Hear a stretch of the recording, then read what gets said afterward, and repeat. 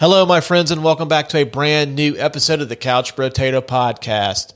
On today's show, Adam and I are taking ourselves a trip back to the 1880s, Tombstone, Arizona to be exact, as him and I sit down to chat about the 1993 Western classic Tombstone, which just turned 30 years old back on Christmas Day.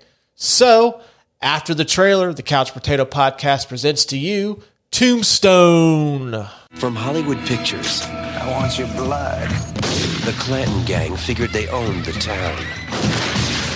But they never figured on Wyatt Earp and Doc Holliday. Maybe you better swear me in. Together, they brought justice to the West. You tell them I'm coming! And hell's coming with me! Tombstone, rated R.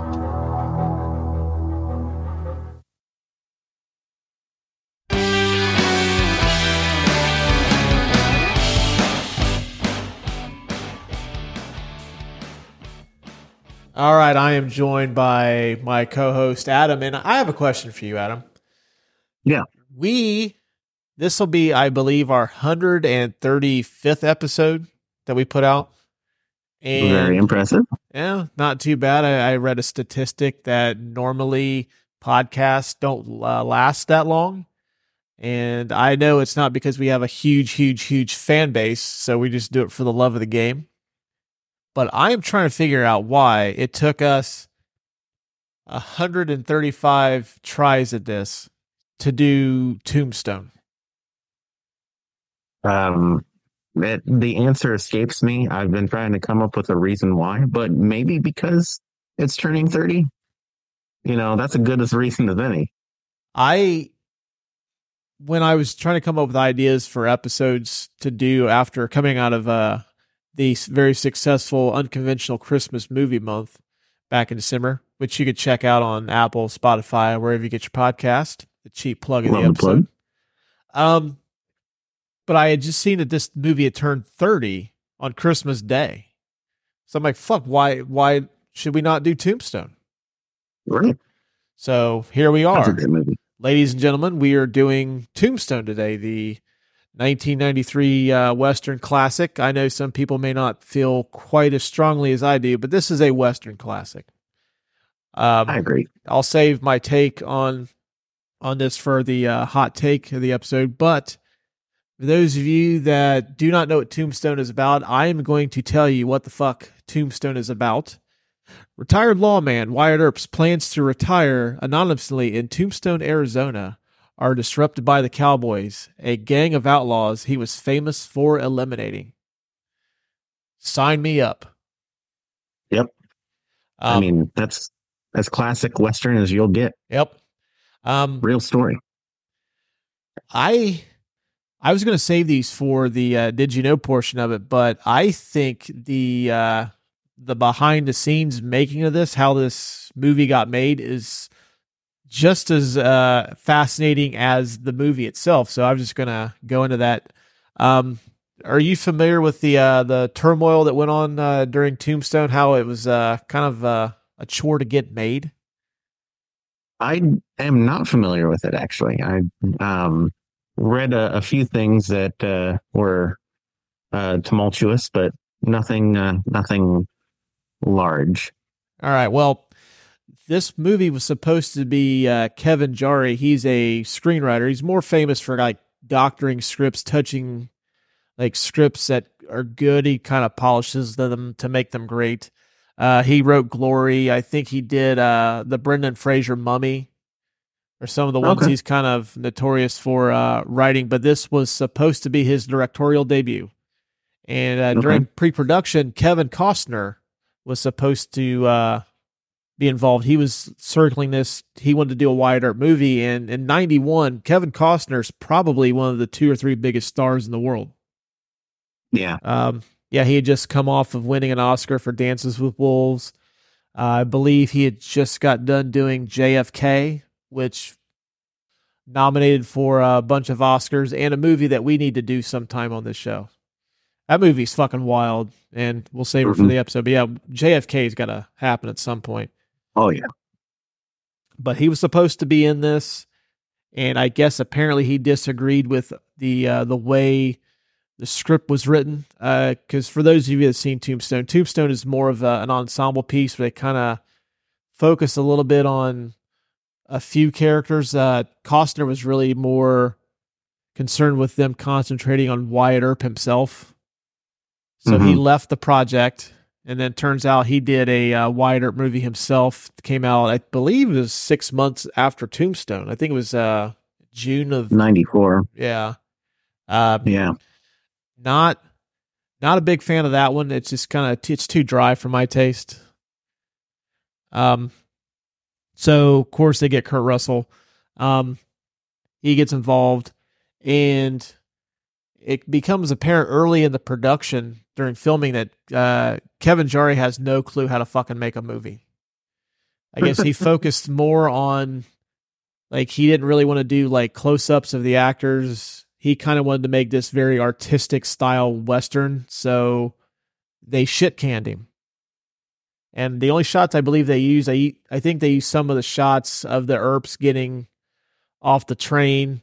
He did all the stuff with Charlton Heston later in the movie, but that was about all he got done before they let him go. So the studio goes to Kurt Russell.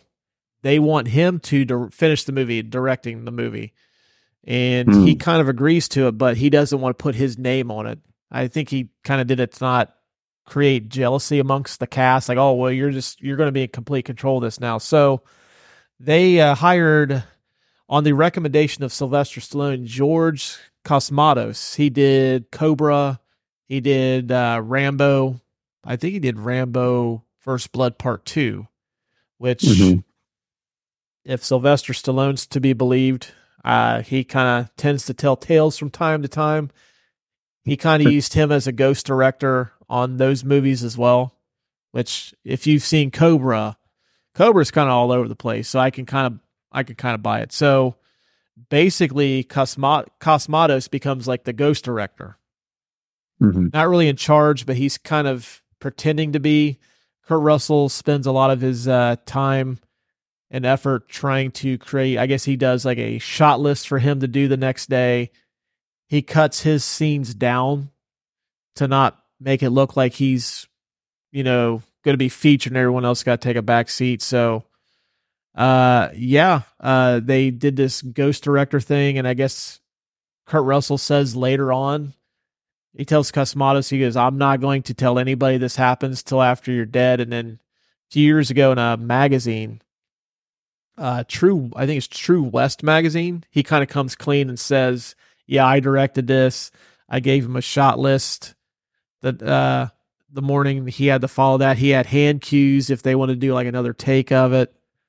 But yeah, he revealed that later on. And I guess Val Kilmer in an article confirmed that this was the case. So yeah, crazy stuff, man. Okay. Like, yeah, they fired a director. They get a ghost director to come in and do it. And basically Kurt Russell's directing this movie. It turned out great though. So I think they made some good decisions.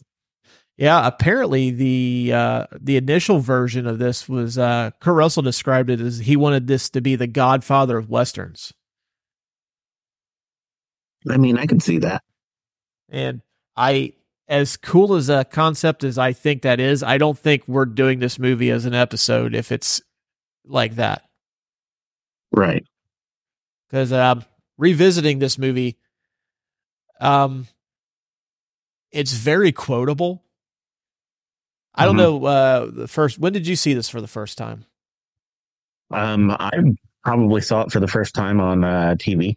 It was probably on TNT or something like that, and I just caught. I think it was the middle of it, before the OK Corral scene. But after the fact, I went back and I got the DVD at some point, and I watched the entire thing through and through, and it's probably one of my favorite westerns. I'm not a huge fan of westerns. I don't know if I've ever talked about westerns on the podcast, but fun fact: this is the first western we've done.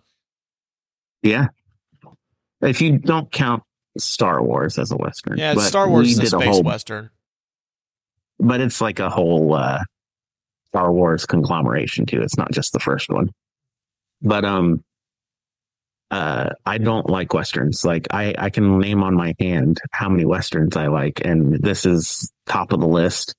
I also like Maverick. If you want to count The Mask of Zorro, I love The Mask of Zorro as a western. But this is definitely top. And I mean, just for me catching it on TV and then having to go buy it afterwards, that's saying something. I seen this for the first time. Pay-per-view is a kind of a new concept here in the old Springfield area. So we didn't really have access to it till well after it had become popular. And of course I was blown away, like, oh fuck, I can have a movie sent right to my house. This is awesome. Yeah. I don't have to go to the video store. So I got this and I taped it. I always used to tape the movies I got. Like, well, fuck, if I'm paying like $4 or whatever it was, I'm going to own this. Yeah. Right. And this movie became like kind of like, I know like the 2000s, like the Judd Apatow comedies kind of became like famous and notorious for like how quotable they were, and like people were reciting lines left and right. To me, this is the first movie amongst my friends that we were quoting nonstop. I think we spent a whole summer that following year just quoting the shit out of this movie. It's got some pretty quotable scenes in it for sure. Totally quotable. I know for a fact a bunch of us used to convene at a swimming pool in the area, and one of our buddies used to say before they had like a diving board, and he would always quote the Johnny Ringo, like, I want your blood and I want your soul. And as he's jumping up, he goes, I want them both right now. And he just diving into the pool. And like, this makes no fucking sense. But the fact he quoted Johnny Ringo from Tombstone was super cool. Yeah.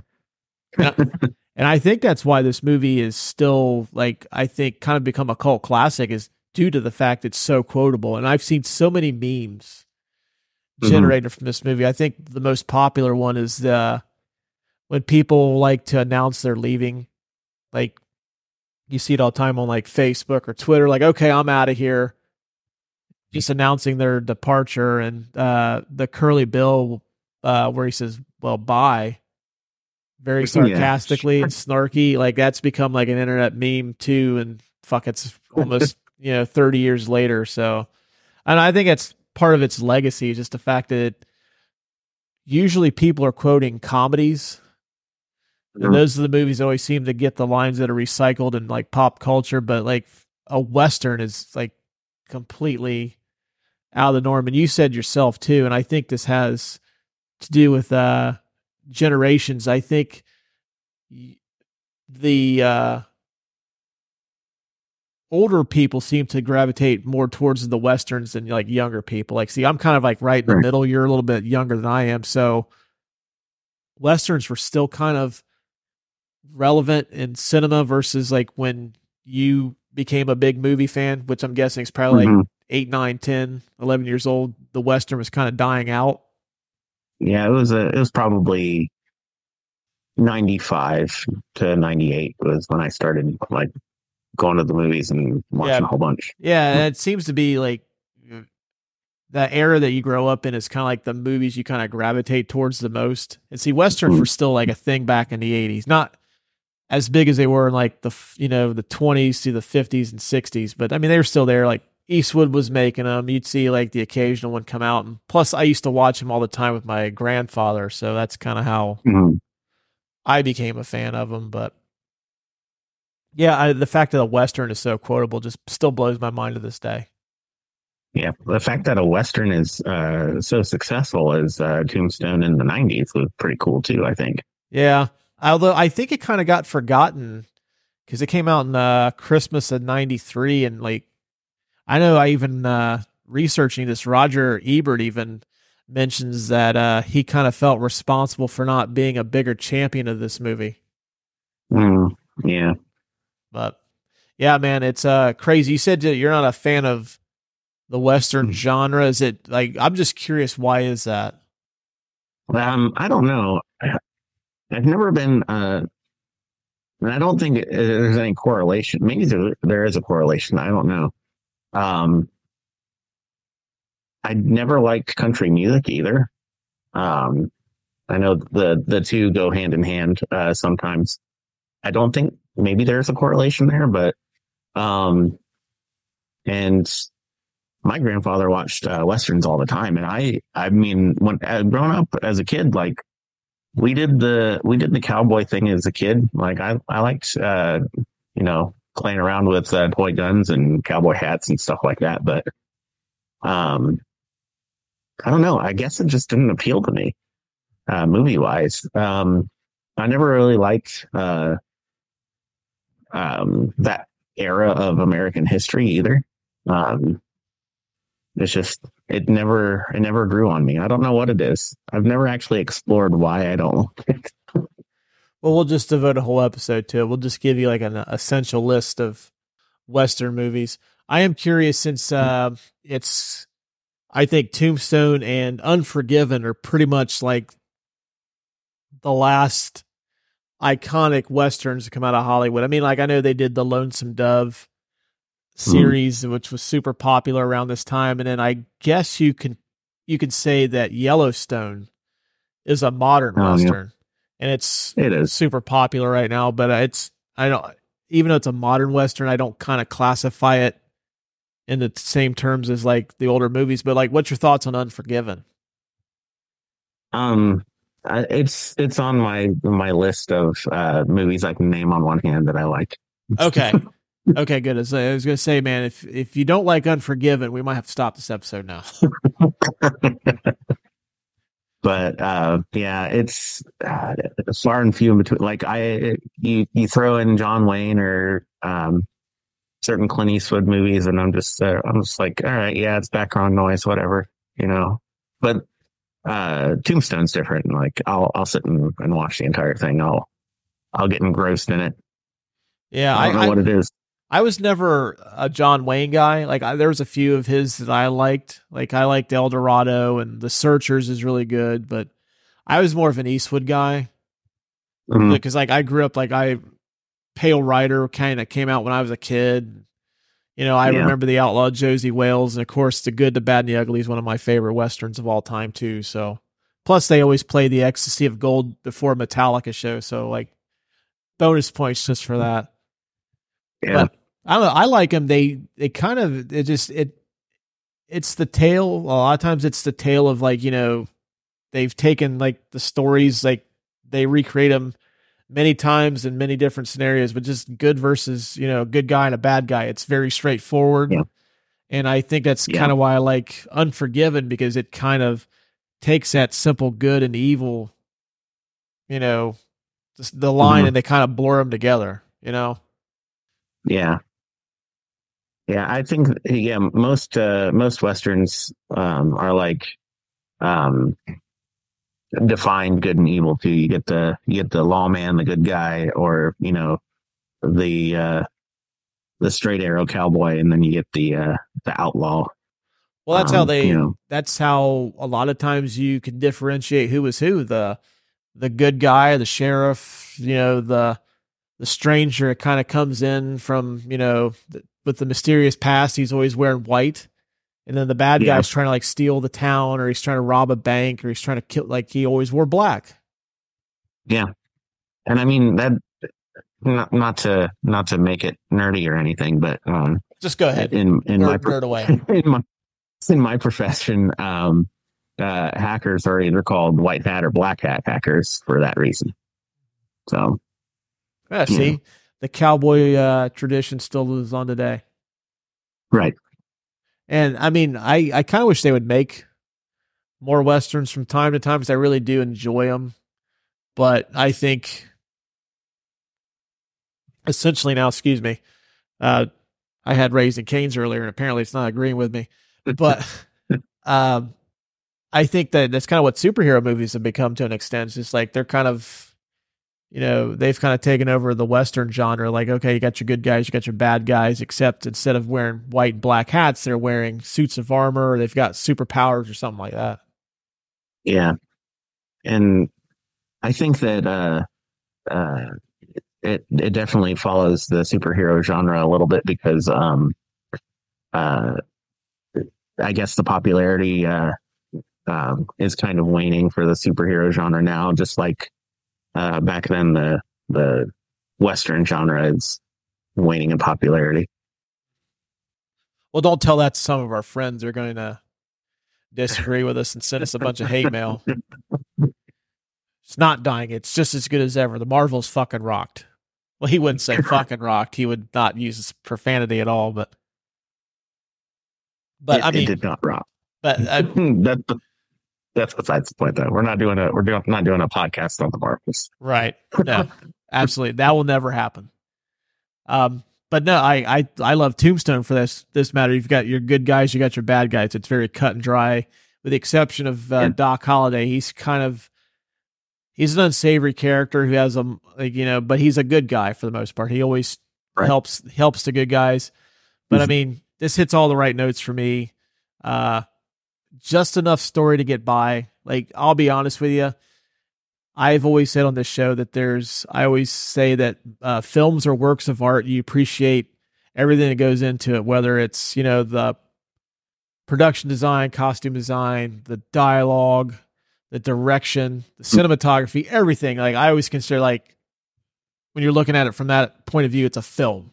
You're looking at it from an artistic standpoint. But then there's movies where you don't really think about what's going on. You're not trying to really appreciate that. You just kind of get engrossed in, like, somebody will say something that catches your ear. You'll see something that catches your eye, and like, okay, I want to see what happens next. Yeah. And you don't really, like, sometimes you just kind of don't really pay attention to, like, thousands of plot holes, or like, this story makes no sense, or it's just not very good. But man, like, this guy who's got tuberculosis, it's coughing up blood, but man, I'm just so drawn to him because he smokes his cigarette so cool. He just delivers these lines that, like, you don't expect to hear out of a Western. And then it's just like a bunch of, like, it's just ruthless fucking killing throughout this too. Like, I still don't understand why once, Wyatt Earp comes back to Tombstone, why he's really no better than the Cowboys. He's just fucking killing them all. Yeah. He's not really a lawman per se. He hides behind his badge at that point. He's like, yeah, I'm a U.S. Marshal, so I can kill whoever I want. It's legal for me to do this. Just don't get any ideas, gang. We're not advocating for that to come back into society. But yeah, man, Tombstone, this hits all the right notes for me. Just a straight up, it kind of blends a lot of the late 90s, early 2000 comedies, and just in terms of, like, the quotable lines.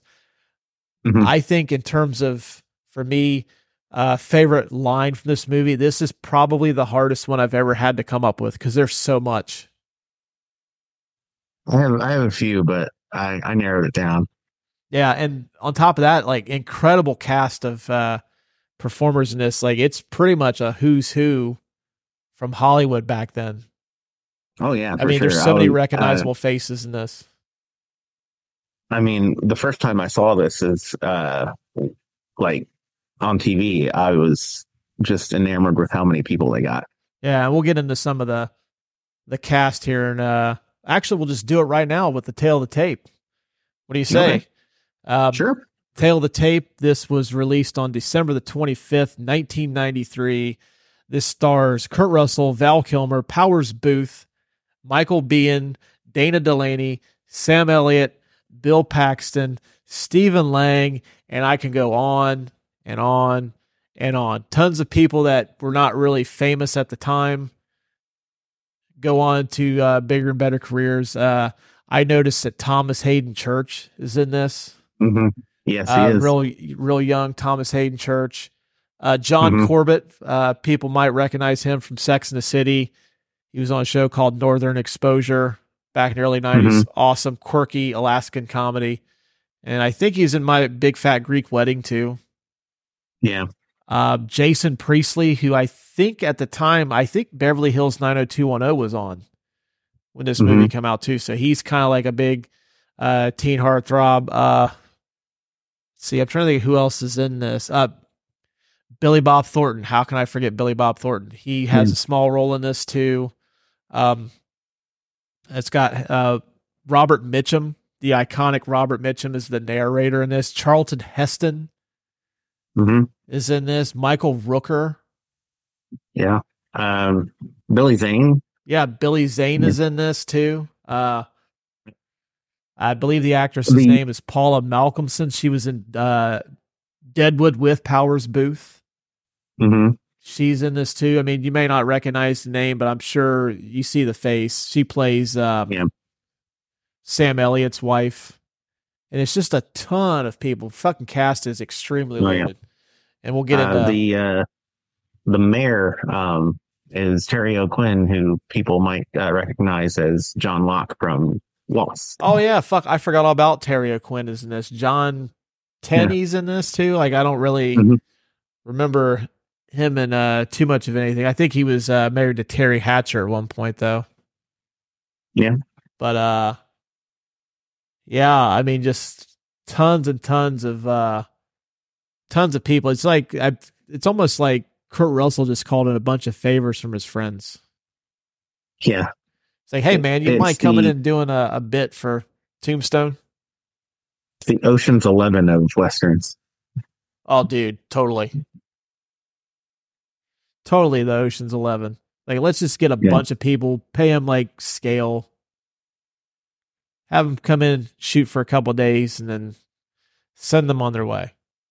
Think we need one more? I think we need one more. one more. We need one more. I need one more. This was directed by George P. Cosmatos, which we have established in name only. This was really directed by Kurt Russell. Rotten Tomatoes score of 73% from critics and a 94% audience score. The consensus was, if you're seeking a stylish modern Western with a solid story and a well-chosen ensemble cast, Tombstone is your huckleberry. And I like what you did there, Rotten Tomatoes. The box office for this, budget of $25 million, made $73.2 million. A modest hit, not like a blockbuster by any stretch, but like I said, I think this movie has kind of gained cult status over the years. This would be what I'd consider to be a cult classic.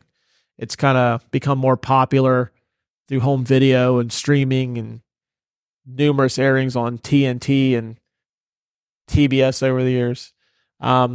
This did not win any awards, and you can currently stream this on Hulu and Paramount Plus. So you have your choice of two streamers to check this out on. Okay. Did you know a lot of my stuff I spoke about early in the movie? A lot of it's regarding the tumultuous production where Kevin Costner was originally supposed to play Wyatt Earp. Didn't like the direction the script was going, so he left. I did, though, I guess apparently he was using his clout to block most major studios from producing this. Buena Vista, which is I think the adult arm of Disney, or as you and I know from a certain vendor that used to come into Best Buy, Buena Vista. That's an inside joke with me and Adam. One of these days we'll share it, but I don't want it. I don't want to. In case he's listening, I don't want to. I don't want him getting like pissed off and sending me hate mail. But people that know Adam and I know who we're talking about. But apparently, Buena Vista was the only production company that would greenlight this. Okay. Because Costner was just like, giving out, just using like all of his call, like, hey, Paramount, don't make this. Warner, don't make this. Buena Vista agreed, though, under the condition they had some conditions they wanted. One was originally Willem Dafoe was the choice to play Doc Holliday, but Buena Vista said, if you cast Willem Dafoe, we're not producing this movie. Which I don't know if have you ever seen The Last Temptation of Christ? It's a Scorsese movie with. Yeah. That movie's still kind of fresh in people's minds.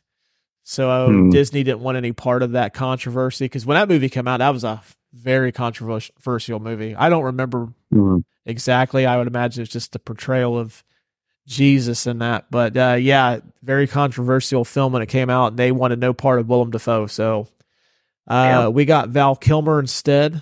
He was the second choice. And I don't know. I'm a Willem Dafoe fan. Really enjoy his work, but there's no way he tops Kilmer's Doc Holliday in this.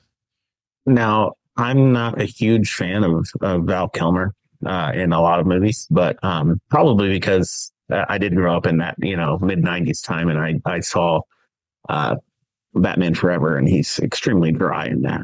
Yeah. But he is the best part of Tombstone. Like, he is my favorite character, bar none. He's what makes this movie great. I love Kurt Russell. He's one of my favorite actors of all time, but Val Kilmer steals the show.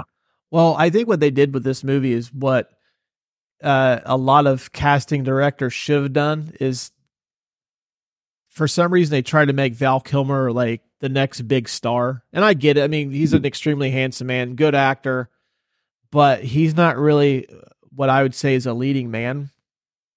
Yeah. If you think about like his best performances or the movies he's most remembered for, like he played Iceman in Top Gun. He played Doc Holliday in Tombstone. He plays Chris in Heat.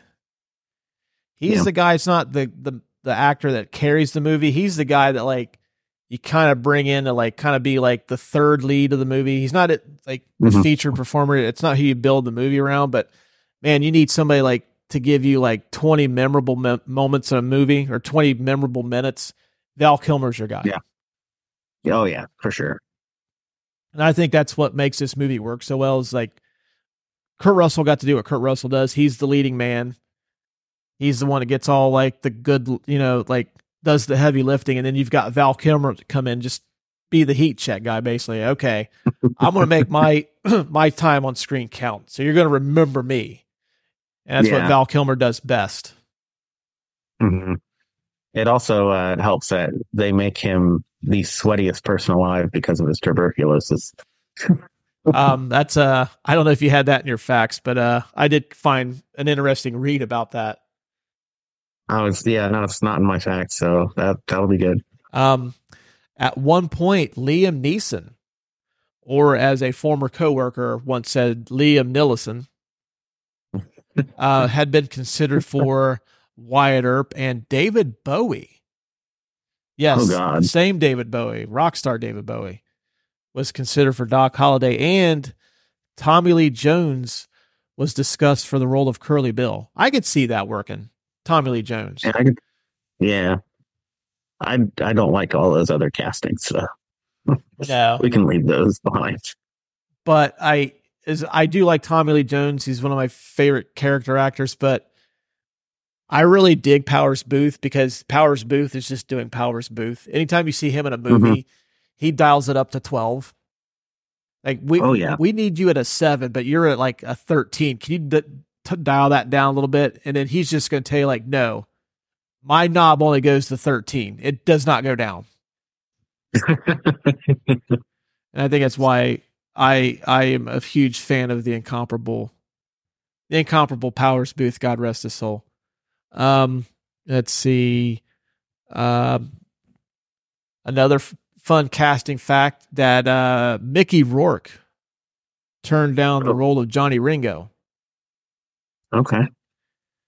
Which I don't get, because in 93 Mickey Rourke wasn't exactly setting the world on fire either. No. I mean, we're not doing Harley Davidson and the Marlboro Man on this show. We're doing Tombstone. Right.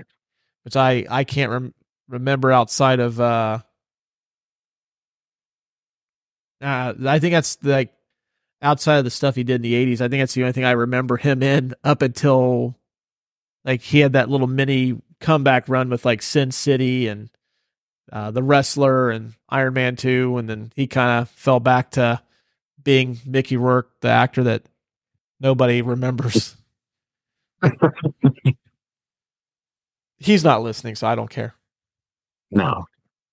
Let's see what else I got here. Like a lot of stuff I have is kind of mixed in with stuff we touched on at the beginning, so bear with me, gang. George Cosmatos claimed that Stephen Lang, who plays Ike Clanton in this movie, was drunk during most of the filming. which after I read that and I watched the movie, I could totally see it. Oh yeah. Because there's some stuff Yeah, that's like, no sober man's delivering that. And then let's see what else I got here. Let me find. Oh, Robert Mitchum. I thought this was a really cool bit of casting news. Robert Mitchum was supposed to play Old Man Clinton, which they eventually just cut that role out altogether because I don't remember him being in the movie. I just remember him being mentioned. Was supposed to play Old Man Clinton, but had to drop out due to a horseback riding injury. So he ends up being the narrator, and you hear his narration at the beginning of the movie and at the end of the movie, which the narration at the end cracks me up. I watched it last night. I was fucking laughing for 5 minutes. Like, he basically, at the end of it, he goes from talking about Wyatt and Josephine have this storybook ending, and then like just deadpan, no like emotion, like, oh, I'm glad to see that these two kind of fell in love and they spent the rest of their lives together. And he just immediately in the same tone, his wife, Natty, died of, like, he said, Natty died of a drug overdose in 19. Same tone. Oh my goodness. I was like, man, Robert Mitchum does not give a fuck. And that's why he's the GOAT. He's one of the GOATs. The real Wyatt Earp was a consultant on Hollywood Westerns after moving to the city in 1915. Okay. And the last bit that I have is the sanatorium scene, which is near the end of the movie, where after Doc and Wyatt and two of the coolest nicknames in the history of movies, Turkey Creek Johnson and Texas Jack Vermillion. Yeah. I think I'm going to start calling my son Texas Jack starting tomorrow. But after they vanquished the Cowboys, and Doc he goes to this sanatorium to die. He looks very sweaty and uncomfortable as he's meeting his demise. Well, I guess he had went to the production team, the art department, and he requested that they line his bed with ice to make him look uncomfortable during that final sequence with Kurt Russell. Okay. Yeah, I can see it. But that's all I've got, because like most of my stuff was in the beginning of the movie. Adam, do you have any cool facts to share with the boys and girls? I do. A couple of them. You touched on a few of mine, but I got a few, I guess, historical facts. Like the line "You're a daisy if you do" was actually taken from real news reports. That was what he had actually said right before the OK Corral shootout. And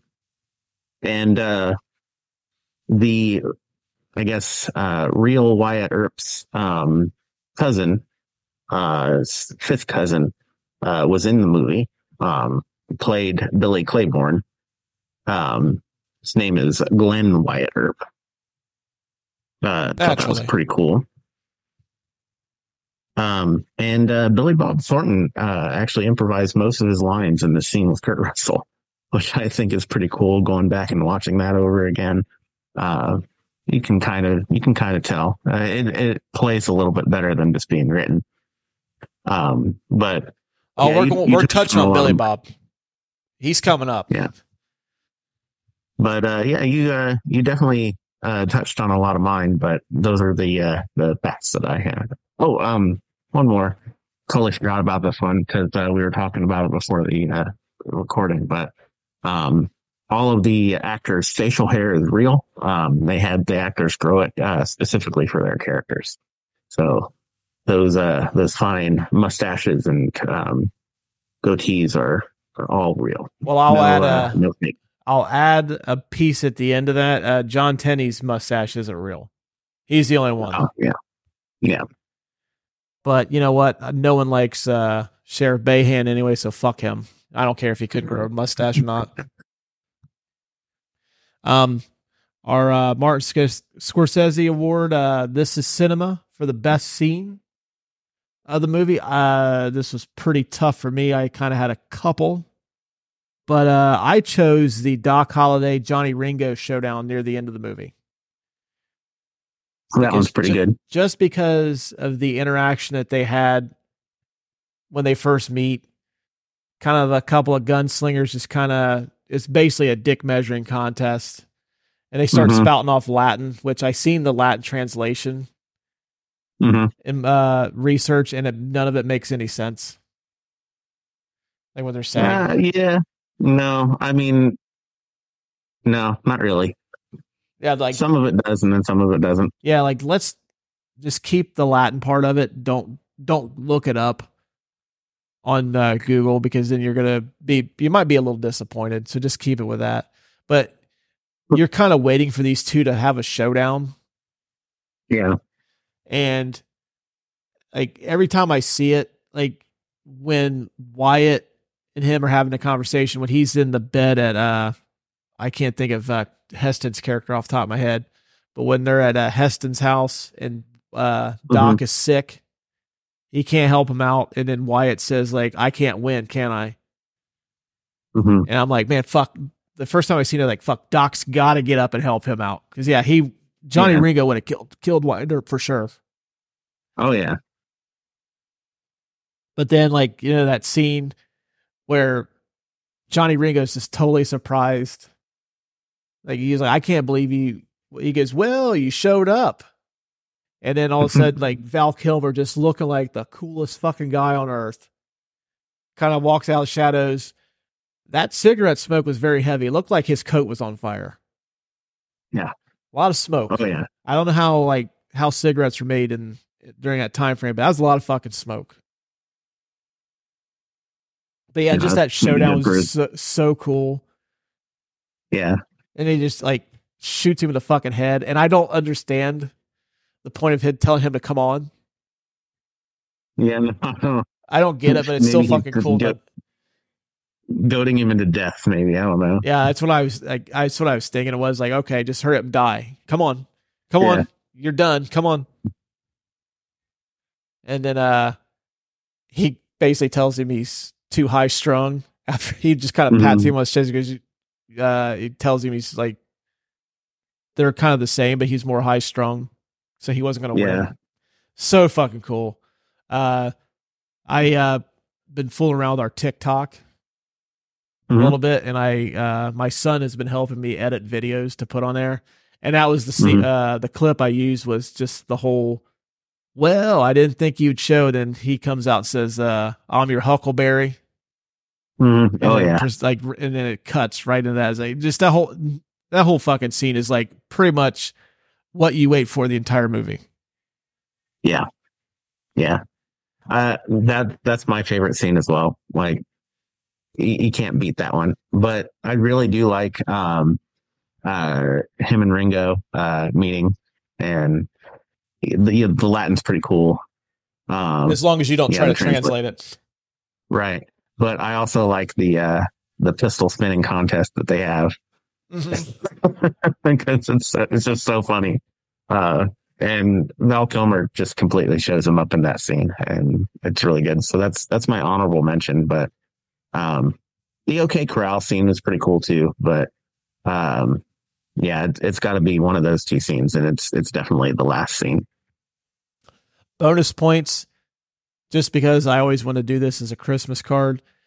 During the end credits, it's basically, for most of it, it's just Virgil, Morgan, Wyatt, and Doc walking to the OK Corral with the fucking score playing in the background. And I kind of want to do that as a Christmas card at some point. If I can get the family on board, I want to try it. And that would be good. Fake mustaches and all. Yeah. The hats, the guns. Yeah. All of it. Just to have like Merry Christmas. Send it to everybody. It'll never happen, so don't get your hopes up. But yeah, I mean, I think for me, it was just the Johnny Ringo Doc showdown. I also really enjoyed like the battle at the creek, where Kurt Russell just says, fuck it, I'm going out here with people shooting at me, yelling no. And that's where him and Curly Bill have their showdown. and he ends up Yeah. killing Curly Bill. I do dig that scene too, because like he is so hell bent on revenge against the Cowboys. He's just like, you know what, fuck it. I'm gonna walk on water. I'm gonna kill as many of these fucking people as I can. I really like that scene, but it kind of takes me out of the movie just a little bit, knowing that all of those like hardened outlaws can't hit the guy and he's out of cover. It's not believable. Well, it's villain shooting school. Like Yeah. The worse you are, the more likely you're going to get cast. Like, can you hit that target? Nope. Yeah. You're about 10 meters to the left. Hired. Yeah. It's Kurt Russell's plot armor. Yep. Got on. Or it's just that slick mustache. It's just deflecting everything. The Andy Dufresne Get Busy Living or Get Busy Dying Award for the best or most quotable line of the movie. I think it's pretty obvious what this should be, but I'm kind of curious to see if there's anything else that you had outside of this. Because this, like I said at the offshoot, this movie has so many quotable lines, it's not even funny. Yeah. And it's all Val Kilmer too. Yeah. I really like You're a Daisy If You Do, because it's actually like something Doc Holliday really said, which is pretty cool. But we all know that it's going to be I'm Your Huckleberry. I mean, that's going to be the line. But he says so many things like, well, why don't we try a spelling contest? Oh, dude, that's... he's just so, I don't know the good word for it. He's snarky and sarcastic, and I love it. And I think it's because like he knows he's dying, so he just doesn't give a shit. Yeah, I think that's a lot of it. Just the fact, like, hey, you know what? I'm going to be me because I don't have much longer to live. So why try to be somebody I'm not? Speaking of which, I do like it's a very deep line, and it's not like one of his funny lines, but it's at the end when he's talking to Wyatt, and he's like, "There is no normal life. There's just life. So go and live it." Pretty deep. It's a good line, but it's not as memorable because it's not funny. But I think it's a good line. And then what is it? It's not revenge. He's after. It's a reckoning. I love that line. It's so cool. Yeah. So badass. Yeah, my choice was I'm Your Huckleberry. I think it's simply because like people have not even seen Tombstone know that line. It's like a movie line. Yeah. But I know some of his other ones I really enjoyed is when it's right before he gets sick. It's like right after the creek scene. And Turkey asks him, like, why is he out there? And he says, why, it's my friend. And then Turkey responds back, he goes, well, hell, I've got lots of friends. And then Doc just kind of looks to the side. He goes, I don't. Yeah. And I think just that line right there, I really think that they try to shoehorn the Wyatt Earp, Josephine love story into this. And I don't want this to be taken the wrong way, but I think the real love story of this movie is the relationship between Wyatt and Doc. Yeah. Because I think, like, for sure.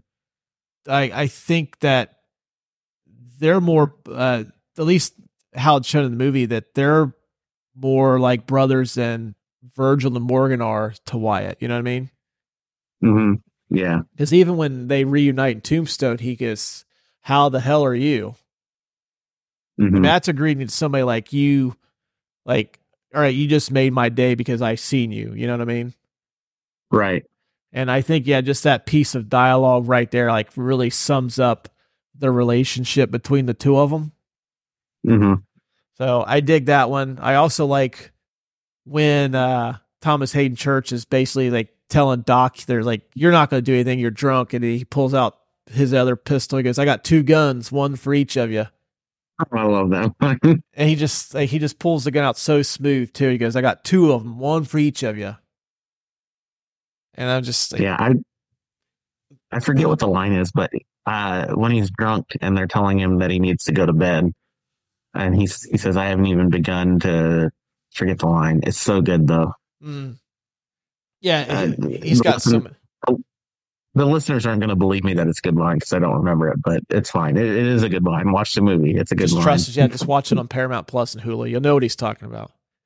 I know we don't normally use this category often, but it made it a comeback in last week's Die Hard 2 episode.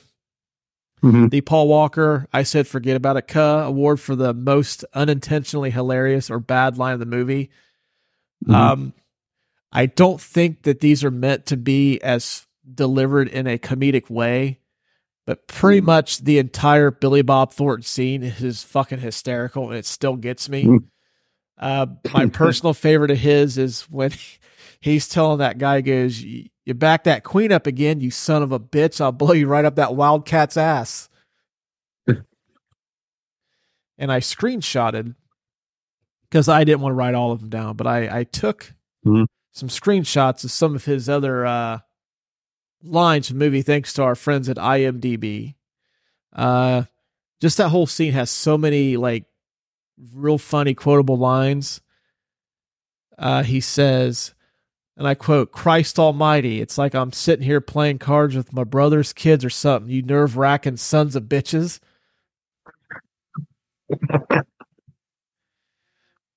Let's see. In this scene, he doesn't say it, but Wyatt Earp says it. He goes, "Go ahead, skin it. Skin that smoke wagon and see what happens." I think that skin that smoke wagon got a little bit of play amongst my circle of friends for a little bit too, but not for the reasons pulling out a literal pistol, if you catch my drift. He says, he goes, "Well, for a man that don't go healed, you sure do run your mouth kind of reckless." And then Wyatt says, "No need to go healed to get the bulge on a tub like you." And then, yeah, of course, the one I said, the wildcat's ass line. That's yeah. It's not meant to be funny. I think it's meant to get a chuckle, but the way Billy Bob delivers it totally makes it unintentionally hilarious. And plus, Billy Bob Thornton, this is Husky Billy Bob Thornton. Yeah. I didn't recognize him until probably, it might have been 10 years ago watching this. I looked, I was like, is that fucking Billy Bob Thornton? Because I'm accustomed to seeing him looking like he hasn't eaten in like 3 weeks, and he's just been living off a diet of booze. Yeah. He's always like usually like real rail thin, skinny, and kind of gaunt looking. My wife thinks he's like just the hottest fucking dude walking on the face of the earth. So, really? Yeah. Well, she's not doing. I know a ton of women that find Billy Bob Thornton extremely attractive. I was gonna say, are you talking about hot as in temperature because those eyebrows are making him sweat? No, it's hot as in like if he were sitting right in front of me, I don't know how I would react. I don't think so. But all right, I'm not sexually attracted to men, and I am not your wife, so I cannot speak for her. All right. Well, maybe we'll have her come on do a rebuttal at some point when we do another Billy Bob Thornton movie. Okay. Which the list is not super long. It's Bad Santa and Armageddon. That'd be about it. Maybe Sling Blade. But yeah, I didn't recognize him with a little bit of the girth on him. Right. But yeah, everything he says is just I get it pops me every time. His whole fucking scene in the movie. I really like that scene. Like even it's not an unintentionally bad or anything, but I really like Kurt Russell's I guess he's just standing there degrading him. He's like, are you going to do something, or are you just going to stand there and bleed? Like, I love that. I love that line. I will give an honorable mention to this is I think kind of a bad line. I've always kind of cringed whenever somebody yells, like, and I think it's just because it's been overused so much when somebody does that. No. Yeah. In Revenge of the Sith, I do it. It's just like, I'm like, oh, that's nails across the chalkboard. but when he's walking in the creek and he's saying is Mhm. no, and he's like Yeah. blowing people And- away. I'm like, oh, that's kind of cringy. Yeah. No, see, I also don't like the stereotypical giddy up in cowboy movies. It seems like to me, every time somebody says giddy up, they always say it in a weird way. Like it's not the regular giddy up. It's like, yeah, like that doesn't even sound, it sounds like a noise they're making. Yeah. Well, I say giddy up a lot too in my normal speech, Yeah. but I've stolen that from Cosmo Kramer from Seinfeld. See, it's fine in normal speech because but like when you're trying to be a gruff cowboy and you're saying it as a noise, it doesn't come off right. Yeah. I've always been more parts of yeah. Yeah. All right. Do you have any unintentionally hilarious lines that we haven't spoken on yet? No, not really. Just a honorable mention of one that always gets me to laugh though is when they're standing there talking after they meet up with Doc Holliday, and he's like, "Oh, I forgot you were standing there. Mm-hmm. Sorry about that. Can I have that shot?" Oh, yeah, Like- and he lays it on the ground. Yeah, that's pretty cool, too. Yeah. As we said that the best line of the movie was extremely difficult. This next award, the McLovin for best supporting or scene-stealing performance, was also extremely tough. Can't give it to Val Kilmer. He's in the movie too much. If we could, Right. by far the obvious winner, but he's in the movie too much. So I have 3 contenders. Okay. Billy Bob Thornton as Johnny Tyler, the Faro dealer. We already kind of talked about him a little bit, how he basically like kills it in that brief appearance on screen. Geez, I don't know what's up with Raising Cane's tonight, but man, it's fucking me up a little bit. I apologize for all the hiccups in the episode. I also nominated Michael Biehn as Johnny Ringo. Okay. I thought he was an awesome villain, great antagonist to Wyatt Earp and Doc Holliday. And then I also have Stephen Lang as Ike Clanton because he plays the slimy piece of shit perfectly in this. Yeah. He talks He tough does. when he's got his cowboys with him, but when it's just him or he's in a situation where he knows he's not going to win, he becomes a coward. Yeah. And plus, Yeah. And he plays apparently that he's really well. drunk. And if you know, Just give it to him because he was able to do it drunk. yeah, and if you know Stephen Lang from his performances now, he was, I forget the character's name because I haven't seen it in such a long time, but he was basically the best thing about Avatar. Yeah. He's the general or the captain or the sergeant. Mm-hmm. And he was also in a horror movie called Don't Breathe, which surprisingly I found to be very enjoyable. He plays a blind man and these kids break into his house. And just like any of us, blind or can see, 2020, you're not having people in your house uninvited. I'll fuck some people up too. So I don't blame him. But he's kind of been typecast recently as like kind of a tough guy. So for him to play kind of a coward is kind of a cool bit of playing against type. But those are my 3 contenders. I mean, there's a lot to choose from. I like the brief bit of time we get with Michael Rooker, who's also kind of playing against type. Yeah. Because for me, I feel like if they were to cast this movie, if you took Michael Rooker from today and Michael Biehn from like 86 through 90, Rooker would play Johnny Ringo and Biehn would play McMasters. But I don't know. Do you have anybody you want to nominate before we get into this? Not really. I was in this last watch through.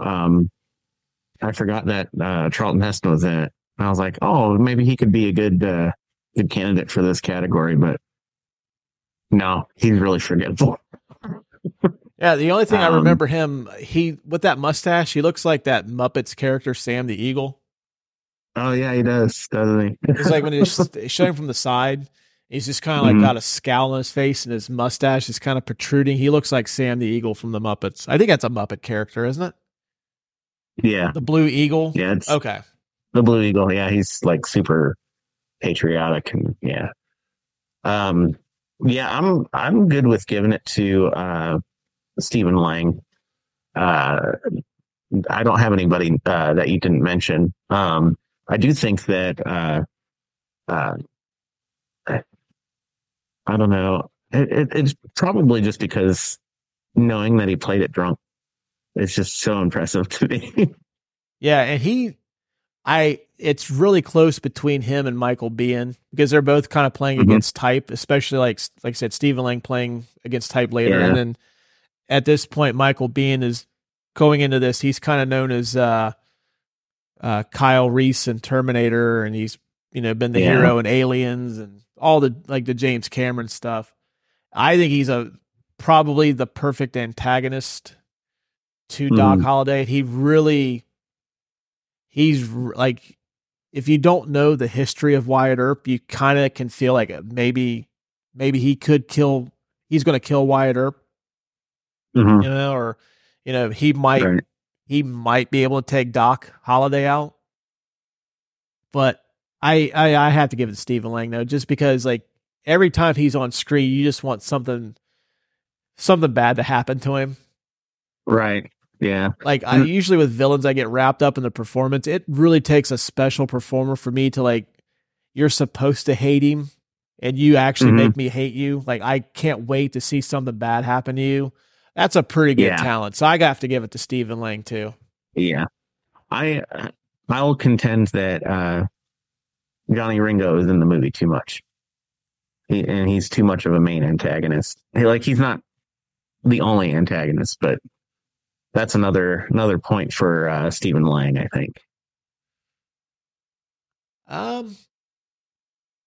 Well, I guess it really depends on how you view the movie because I mean, Johnny Ringo is kind of like it feels like he's the big boss, but Mhm. Curly Bill seems to be like the leader of the Cowboys up until he gets killed. Yeah.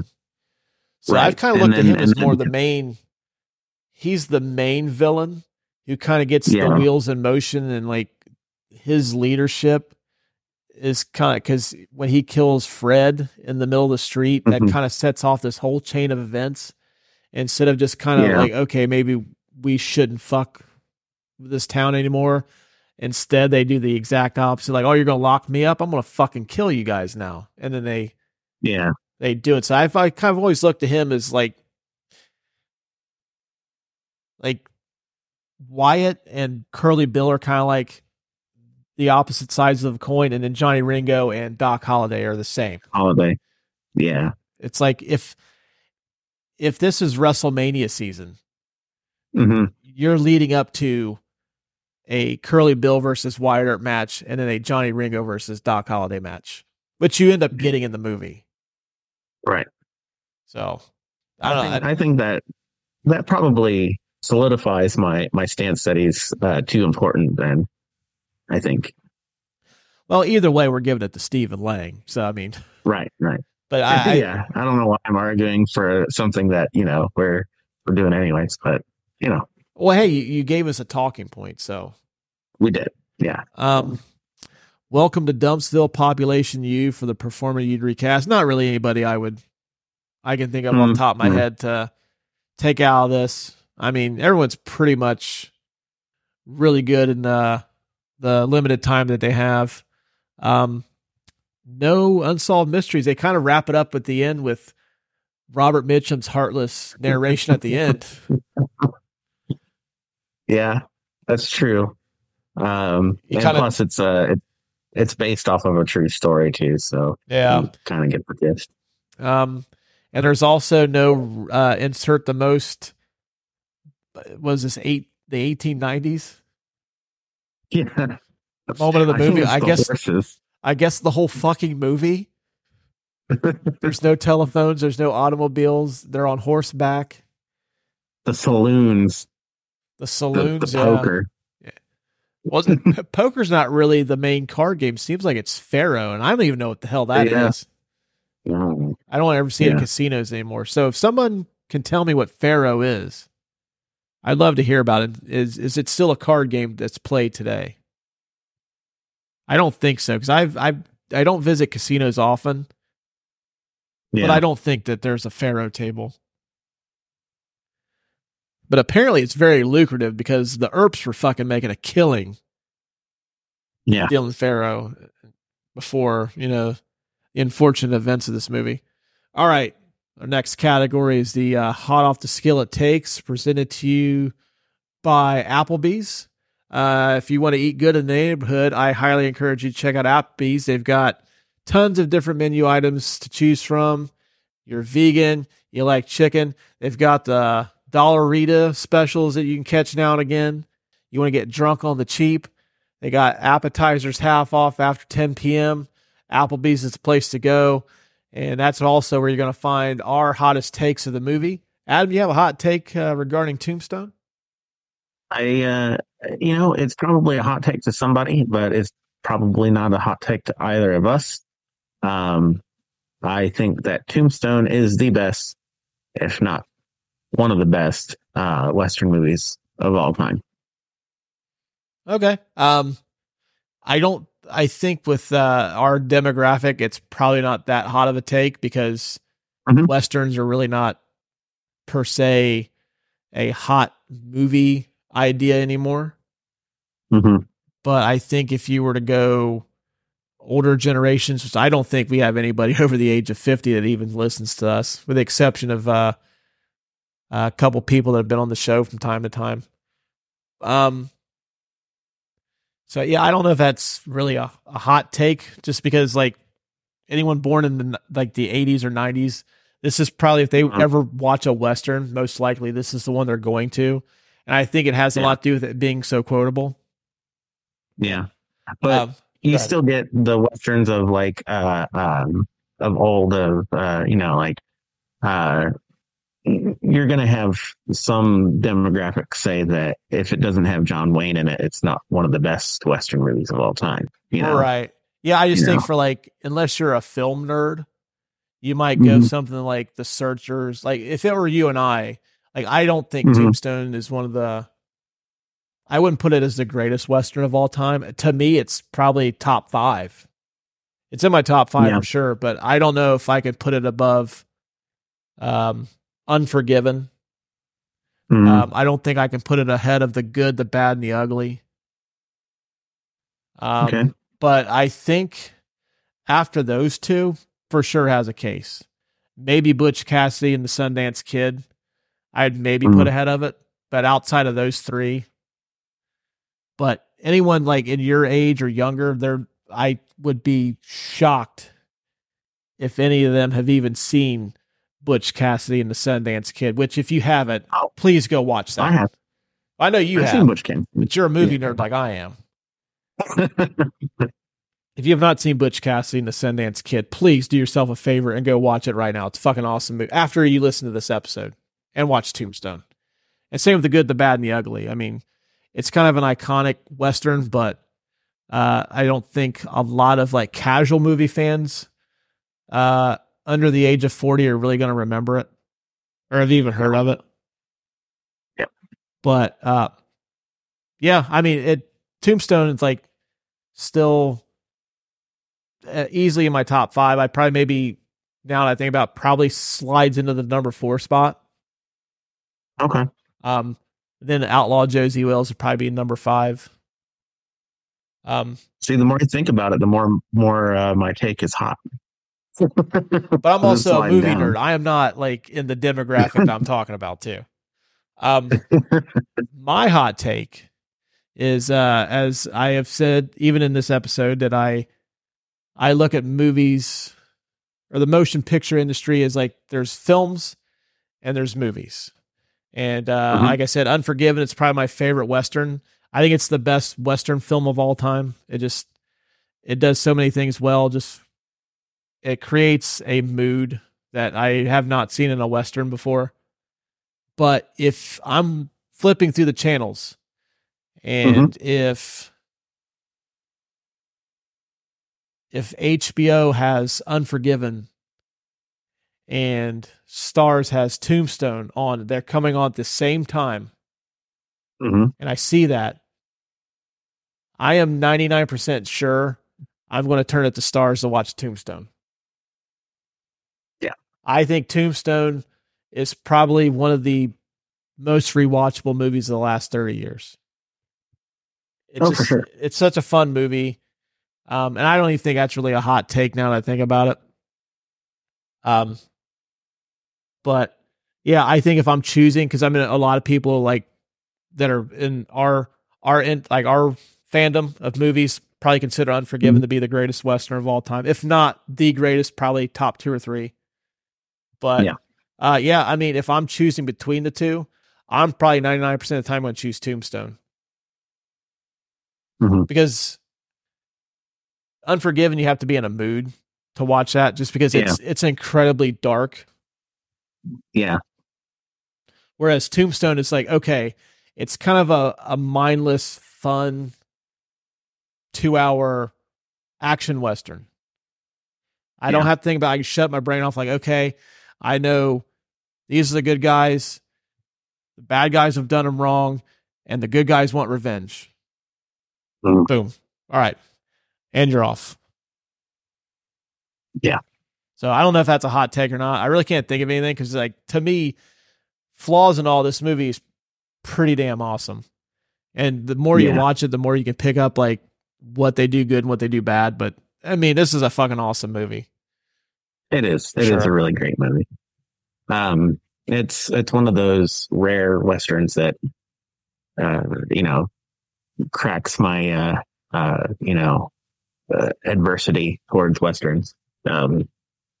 Like I'll watch, like I said, this, Unforgiven. I really like Maverick. I don't know why. Maverick's good. I enjoy the hell out of Maverick. That's really good. One of the last great Mel Gibson movies too. Yeah. And, like I said, Massive Sorrow for a different kind of Western feel. Love that movie. I even like TV wise, I even like The Adventures of Briscoe County Jr. So I don't know what my adversity is with Westerns.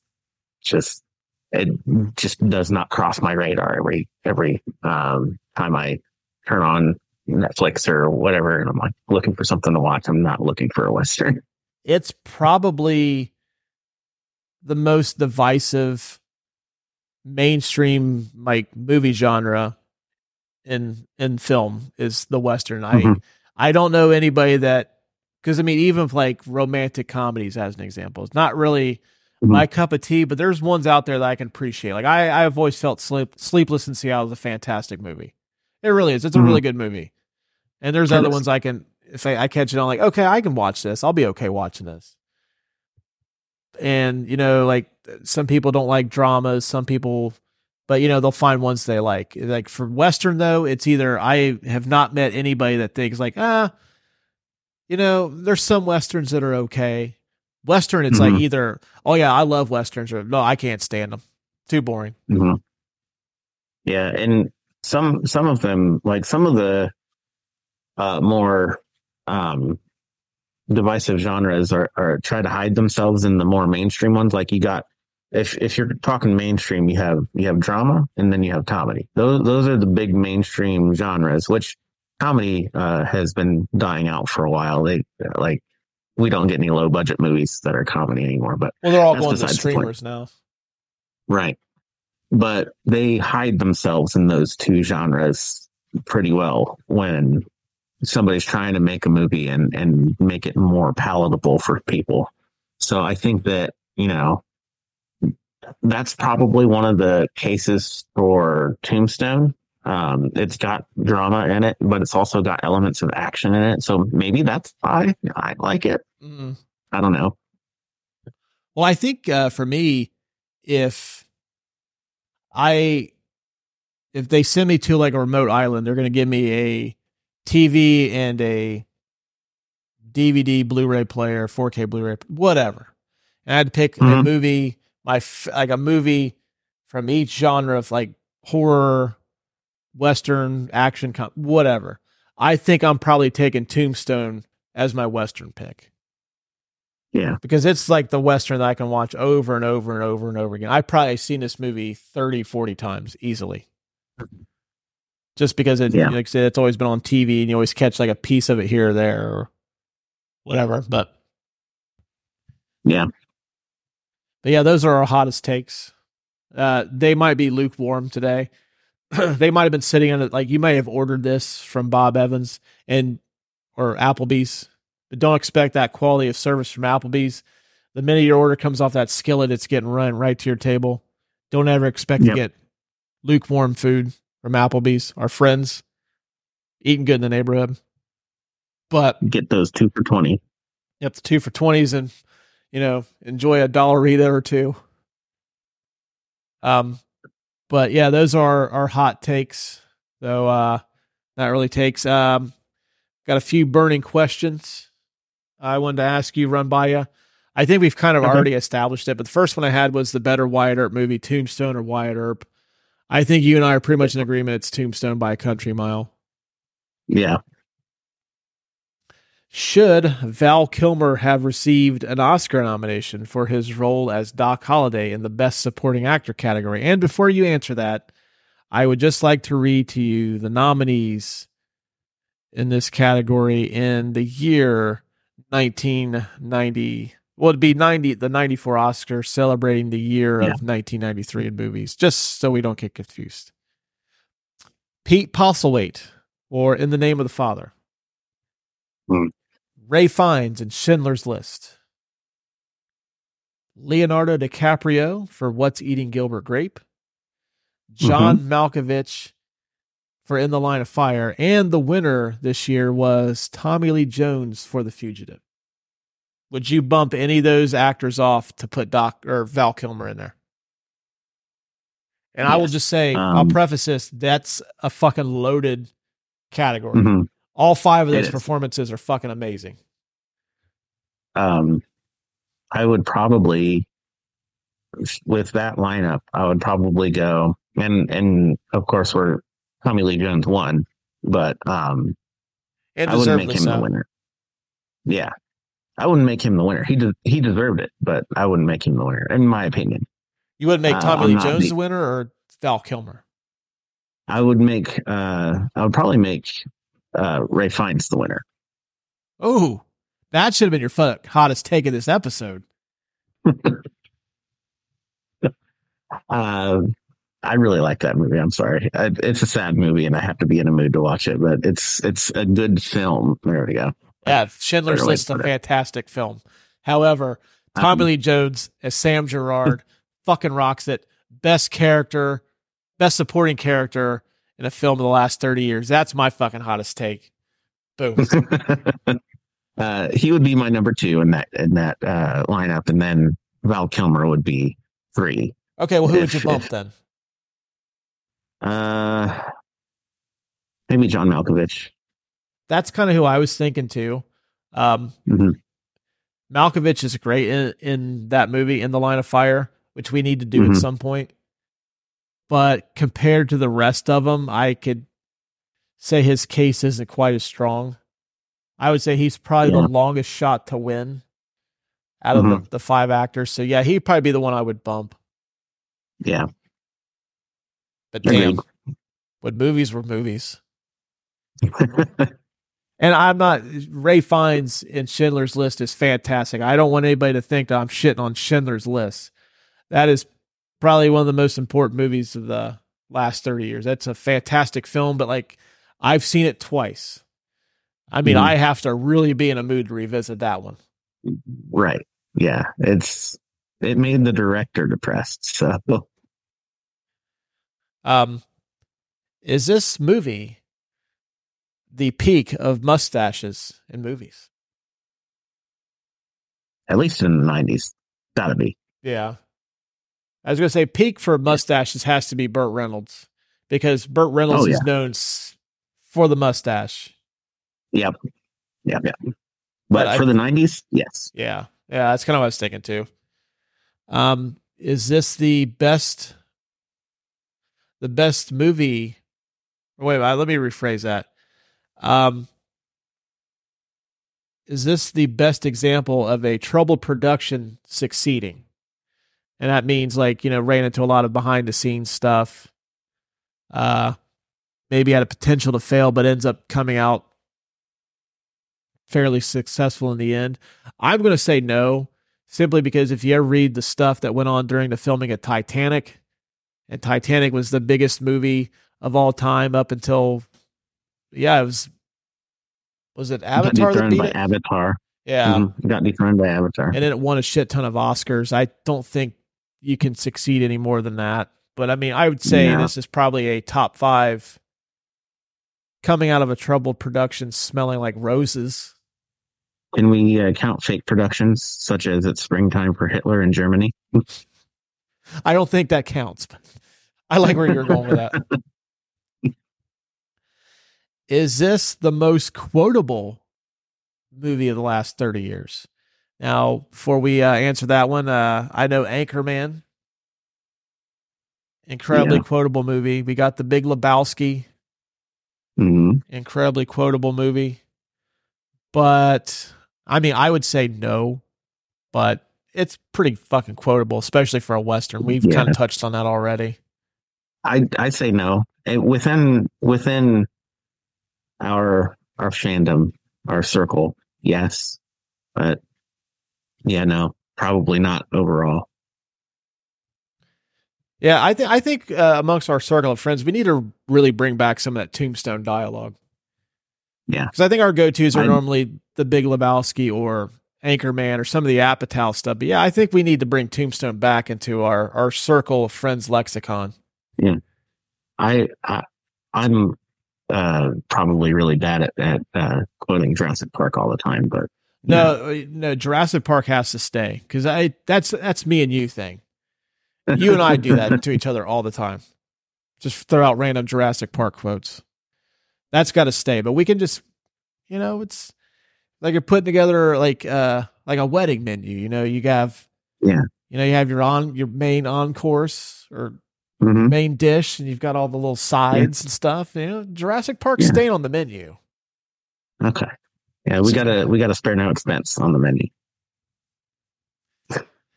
Like it. Last question. I think we've kind of already answered this, but is this the last bit of Western media significant in pop culture? I would say probably no, because we've said that not Tombstone, but Yellowstone's kind of like a modern day Western. But I think up until Yellowstone, I would say yeah. I mean, Deadwood was on HBO, and I think Deadwood's probably one of the best HBO shows of all time, but when you think about great HBO shows, most people are going to gravitate towards The Sopranos or The Wire or Succession, or, it's going to be a couple of shows before you get to Deadwood. So I would say up until Yellowstone, yeah. I think that probably if we're talking about like classic Western cowboys, good guys, bad guys, probably, but Yellowstone's more of a modern Western. Have you seen Yellowstone? Overall, I've never watched it. I've seen bits and pieces, but no, I've never watched a succession of episodes. I'm surprised I haven't, because I'm a huge Kevin Costner fan. Mm-hmm. But yeah, I haven't been able to watch any of it yet either. Yeah, I mean, it must be a true Western, because it hasn't really piqued my interest. Yeah. I'm not expecting you to watch it at all. I can rant. I'll marathon that, rave about it, okay, whatever. I'll just text him back yeah, I'll check it out sometime, with no intention of watching a single episode of it at all. I just want him to shut up about it. Okay, I'll check it out, and just oh yeah, I'll get around to it sometime. Last category. The Hall of Fame plaque. If you were inducting these actors into a Hall of Fame, what movie would you feature on their plaque? I would say Kurt Russell. No. No, it's not an iconic Kurt Russell film. I mean, I think it's not so much, it's not an iconic Kurt Russell film. It's just the fact that he's done so much. Yeah. I mean, he's great in it. Don't get me wrong. And he even directed it. But I don't. When you say Kurt Russell, you don't think Tombstone. It doesn't even cross the radar because it's not the kind of movie you think of when you think of Kurt Russell. Yeah, I mean, when I think of Kurt Russell, it's Snake Plissken or Mm-hmm. McCready or Jack Burton or Captain Ron. Yeah. And that joke totally failed. I was hoping that I'd have got a chuckle out of it. I actually love Captain Ron. And I might be on an episode that like we're running out of shit to do. Like, you know what, Adam, you can sit this one out. I'm just let me cook for a little bit. I'm just gonna do a Captain Ron episode by myself. I was gonna let it slide because I didn't know whether or not you're being serious. Oh, dude, I fucking love Captain Ron. I fucking love it. And that was a movie that I think for a good 6 months, like me and my buddies were calling each other Swab. Don't know why. We were just like, hey, Swab, come here. And it just kind of teetered off. No, but we're inducting Kurt Russell in the Hall of Fame. I think it's probably one of the Carpenter movies he's done. Mm-hmm. Yeah. I would give it to Snake Plissken, but Jack Burton or McCready can obviously, you give him that as well. Val Kilmer. Yes. I was going to say, yeah, it's this one too. Never really took off as a leading man. I think if like he was Batman, but I think Batman Forever kind of stinks. Not a huge fan of it. Not the worst one. It's not the worst one. Yeah. But he's dry. He's the worst thing. Oh, okay. No, Tommy Lee Jones is the worst thing in that movie. Yeah, I was going to say like Tommy Lee Jones is. I hate saying that because I love Tommy Lee Jones, but yeah, like Tommy Lee Jones is like for some reason trying to compete with Jim Carrey, and it's like I don't understand what you're fucking doing. Right. That's like me trying to race Usain Bolt in a fucking like a 40-yard dash. Like, what are you fucking doing? You have no chance at this. What are you doing? You made the race bad just by competing in it. Yeah, come on, dude. You're not even going to last, 20 yards, let alone 40. But yeah, his Batman. I will say, if it's not this, it's him as Jim Morrison in The Doors. He's really good in that, and he looks a lot like Jim Morrison too. And plus, that movie's too weird for me. Like I just could never really get into it. But if you go into that watching it for anything, Val Kilmer's Jim Morrison is the reason to watch it. Yeah, but I think it has to be this. Yeah, I think. Just Val Kilmer, just doing what Val Kilmer does best. Just being like the guy that isn't the focal point of the movie, but like he's going to come in and steal the attention from the focal point. That's what he does best. Yeah, I think it would be Tombstone if I'm putting Kurt Russell in the Hall of Fame. Right. That's all I got. Unless you want to run down want to debate the merits of Powers Booth. No, not at all. Which I would say would probably be him as the terrorist in Sudden Death, or as I haven't seen it in such a long time, but he was really good in Deadwood. He ran a whorehouse in Deadwood. I would say it'd be one of those two. But yeah. All right. Well, that's going to wrap up Tombstone. We went a little longer than normal, but that's okay because this movie's awesome. So after you listen to this episode, go back and revisit Tombstone on Hulu or Paramount Plus. You will not be disappointed, and I guarantee it, you'll be adding it to your rotation of movies. So on that note, thanks for listening today. Be sure to check us out on social media.